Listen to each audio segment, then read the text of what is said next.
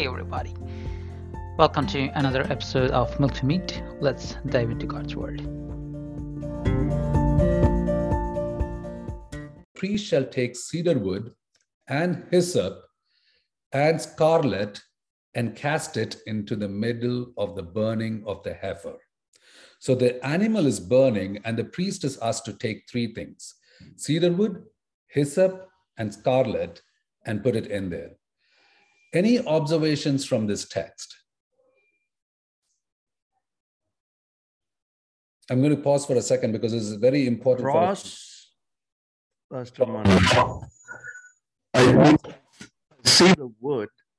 Okay. Hyssop that was given to our Savior. Right. Scarlet. The scarlet thread that goes all through the Bible. We see Jesus on the cross. So that's kind of what came to my mind. Okay, beautiful, beautiful. Any other thoughts?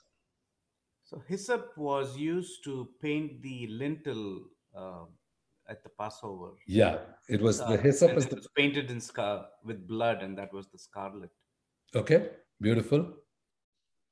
Scarlet is a color and a verb. It's not a thing like hyssop and cedar wood. It's not a thing. Okay, beautiful, Itai. So Charles, okay. So hyssop, it used to paint the Passover. The hyssop was the plant that they dipped in the blood of the Passover lamb, and then they planed the lentils and the posts. Beautifully covered.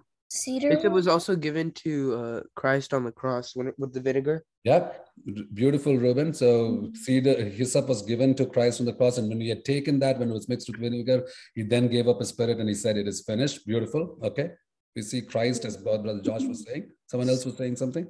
Cedar wood is the material of Jesus' cross, right?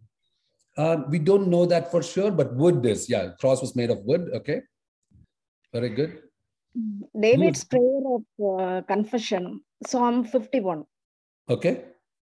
51:7. Psalm 51, David's prayer of clear me with wash me with hyssop. Beautiful. That's a Padma auntie, I think. Beautiful. So it's interesting. Scarlet is also color of the sin, in Isaiah 118. Beautiful, Pastor. So and Isaiah so it's cleansed by hyssop. Yep. Isaiah chapter 1, verse 18. We'll actually get into all of that. I wanted to have this discussion because I want you to not lose the focus of these three items. And as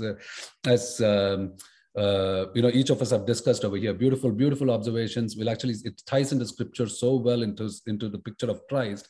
And it's interesting. Itai actually talked about,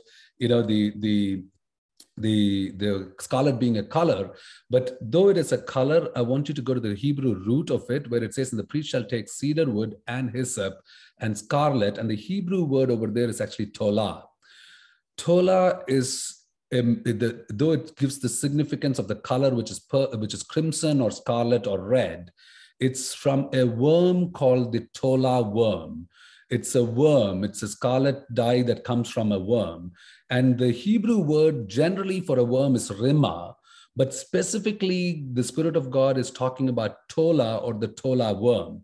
In fact, in the first, when we talked about, it's the same word that is used in the Messiah as he refers to himself as a worm, as the tola.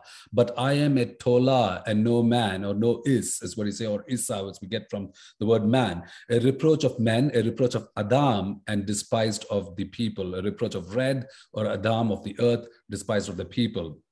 And what's interesting over here is this picture. What you see actually is a picture of the Kermes illicis, or it's called the scarlet worm. And tola is the same word that is used. Now, there are other references in scripture to the scarlet worm, where it was used to dye the curtains in the tabernacles in crimson color, Exodus chapter 26, verse 1, or the dye that is to be on the blue, the purple, and the scarlet on the priestly garments, as we read in Exodus chapter 39, verse 29. It's also used in the purification rites of a leper, as we studied in Leviticus chapter 14.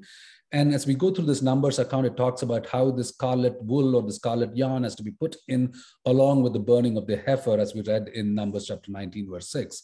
Now, the scarlet worm, I want to draw your attention to something that is unique and interesting about the scarlet worm, or the tola, which is one of God's creation.